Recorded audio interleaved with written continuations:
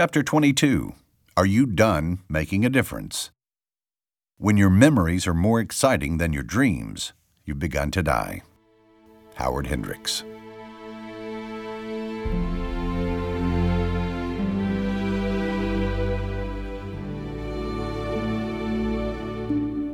Stepping up and becoming a patriarch may be the most courageous step a man ever makes.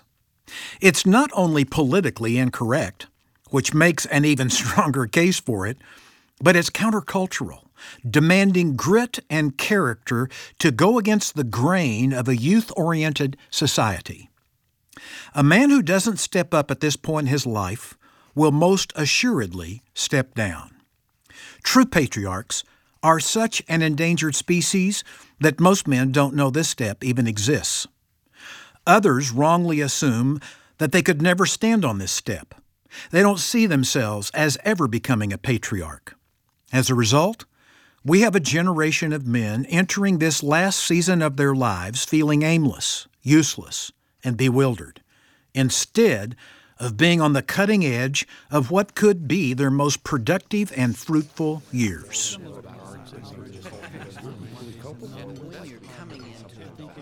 About a dozen gray-haired men sat at the table in a prestigious country club, all former executives who've been highly successful. They were leaders, champions, bright, intelligent minds. They were risk-takers who'd led big lives, checkered with success and failure. Married between 45 and 60 years, these men clearly had plenty to impart to younger generations. As I prepared to speak to them, I couldn't help but think that their gray heads only added to their dignity. They had asked me to speak for 10 minutes about what Family Life was doing to strengthen marriages and families across our country. As I unpacked what we were doing, I mentioned that I would be speaking to a gathering of executives a couple of days later about 3 qualities of a patriarch. What happened next was fascinating. It was as though I'd touched an open nerve. For 45 minutes, they peppered me with questions, peeling back their hearts and sharing their disappointments, frustrations, doubts, and desires. They talked about how their adult children were critical of them, pushing them to the fringes of their lives.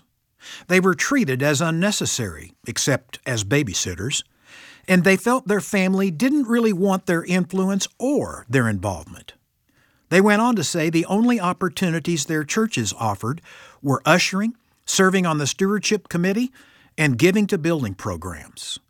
They lamented that the culture had become so youth-oriented they felt emasculated, treated as though they were done, and had nothing to give back. These men, who had once been kings in their families, their businesses, and their communities, were for the first time in their lives uncertain what their roles should be. Like broken antiques gathering dust in the attic, they were without purpose. But as they interacted, I could see in their eyes that they longed to be challenged again. War-hardened and savvy, these sage soldiers wanted to fill their nostrils with the smoke of the battlefield and engage in the fight again. They didn't really want to trade their swords and armor for a 5-iron and a golf shirt. They realized they were made for something far nobler than watching cable news in a lazy boy recliner. I sat there astonished at what amounted to grand theft. Men robbed of their glory, no longer dreaming because of a complicity of forces that had cruelly swindled them out of their courage to step up. Like Beck Weathers, these men had been left behind, disoriented, lost. And like Beck Weathers, if they didn't act soon, this last season of their lives would be wasted.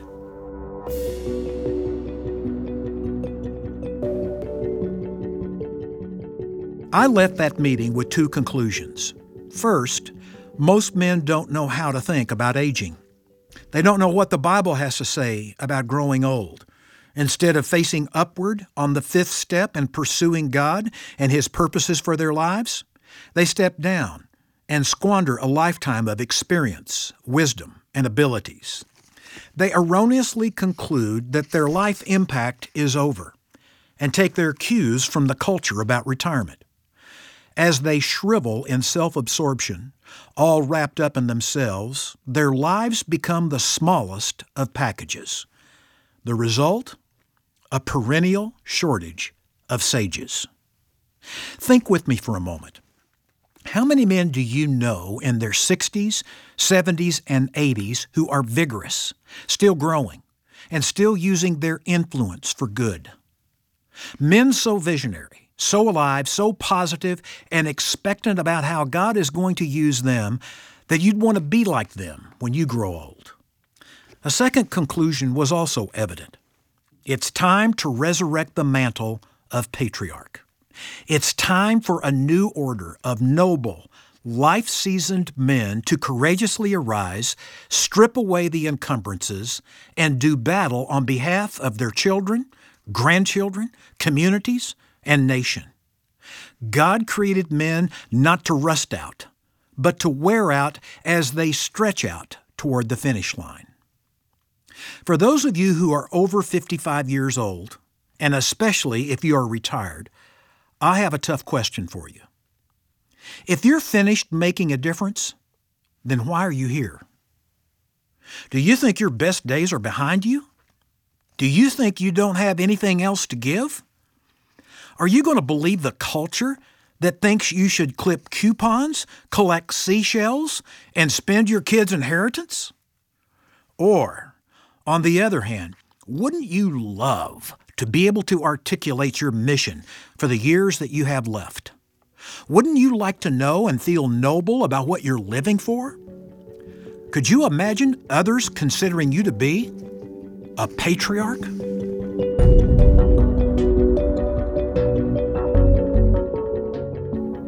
The word patriarch comes from the Latin word patri, which means father.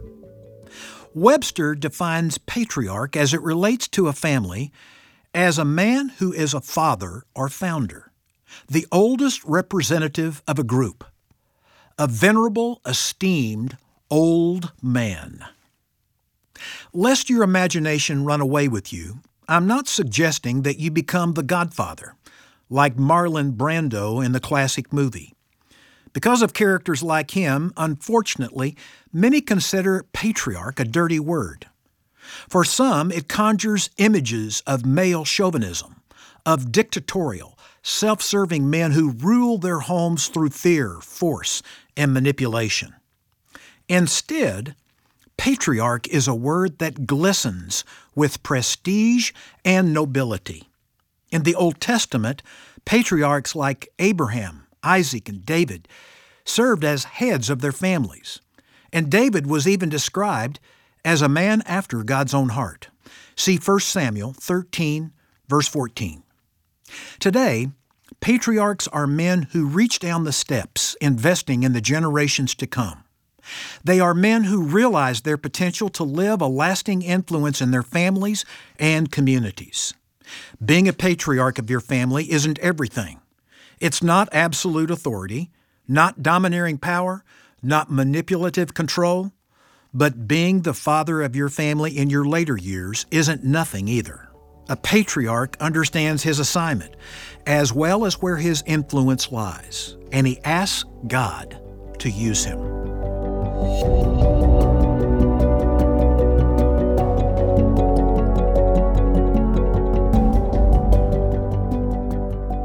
I became interested in the concept of being a patriarch as my children grew into adults and began to marry. My role as a father was changing, and I knew that as they established their own families, I would no longer have the same authority in their lives. But I also recognized that my work as a father wasn't finished. It was just morphing in its expression. Even though my children were adults, they still needed my encouragement and prayers. I'm no longer the head coach calling the plays, but I've become a fan on the sidelines, cheering them on. Young men raising a family in this culture need a few raving fans, enthusiastic applause at times, and even an occasional standing ovation. Finally, as patriarchs, We have the time to cheer for our grandchildren and pass on stories of how God has worked in our lives. For instance, my 9-year-old grandson James asked me recently about how I helped start family life. I gave him the Reader's Digest version of the story.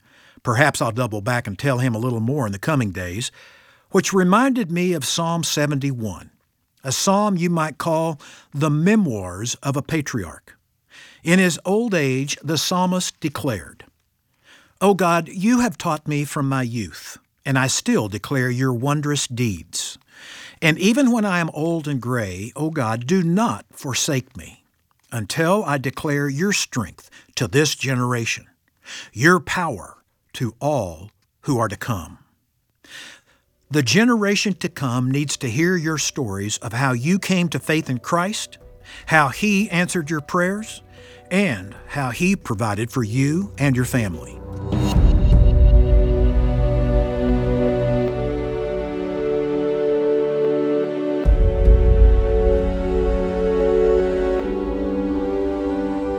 What an opportunity we have as we enter into the final years of life to use the wisdom and influence we've accumulated and reach out to the next generation. This is the vision that many men today need to have in their final years. I think of Bill Barber, a lifelong Texan with a wonderful, earthy sense of humor. I met Bill after his son Clay came to work at Family Life, and I call Bill a patriarch. He later wrote me and said he was surprised at my remark. He said, "Heck, I didn't realize that I was one." Bill said he's been called repulsive, obnoxious, anachronistic, funny, crazy, opinionated, a rascal, and an enigma with a savoir-faire. But he kind of liked this new title of patriarch. He went on to say, "Fact is, I'm really loving this patriarching. It's a lot simpler than most of my peers think. You got to quit fighting it. Admit your age. Oh yes, it doesn't hurt to. Number 1, be an encourager. Secondly, be a servant. Third, a disciple. Fourth, sometimes silent. Fifth, be forgiving to others and yourself. Being a patriarch," he concluded, "is just not too bad." And it doesn't hurt that Bill, the patriarch, always has a pocket full of peppermint candy that he hands out.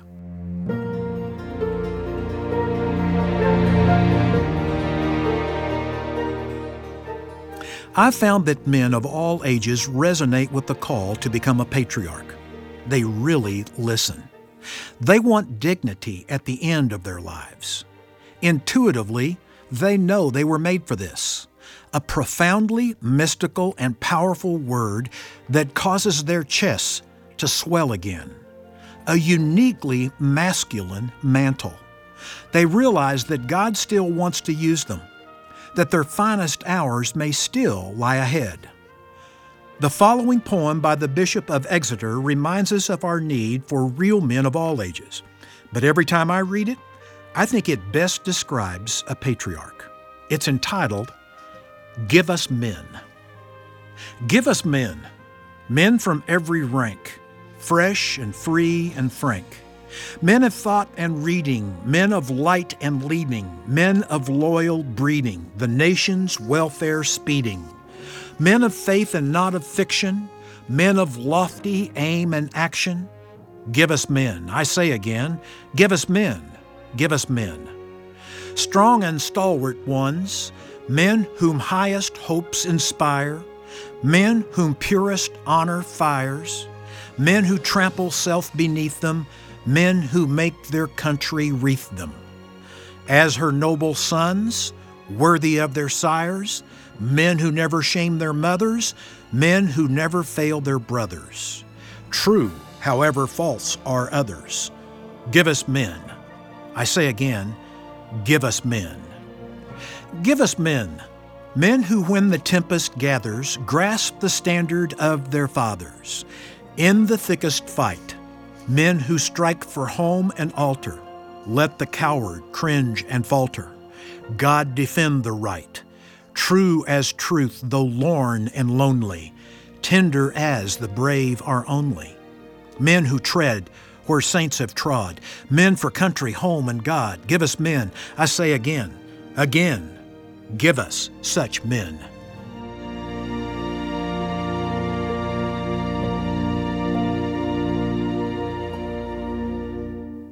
Why do men trade glory for boredom?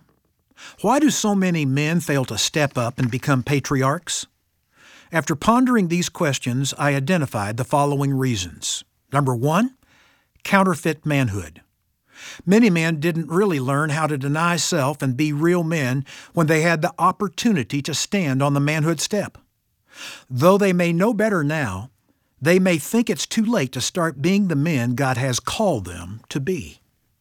Secondly, the gender blender lie.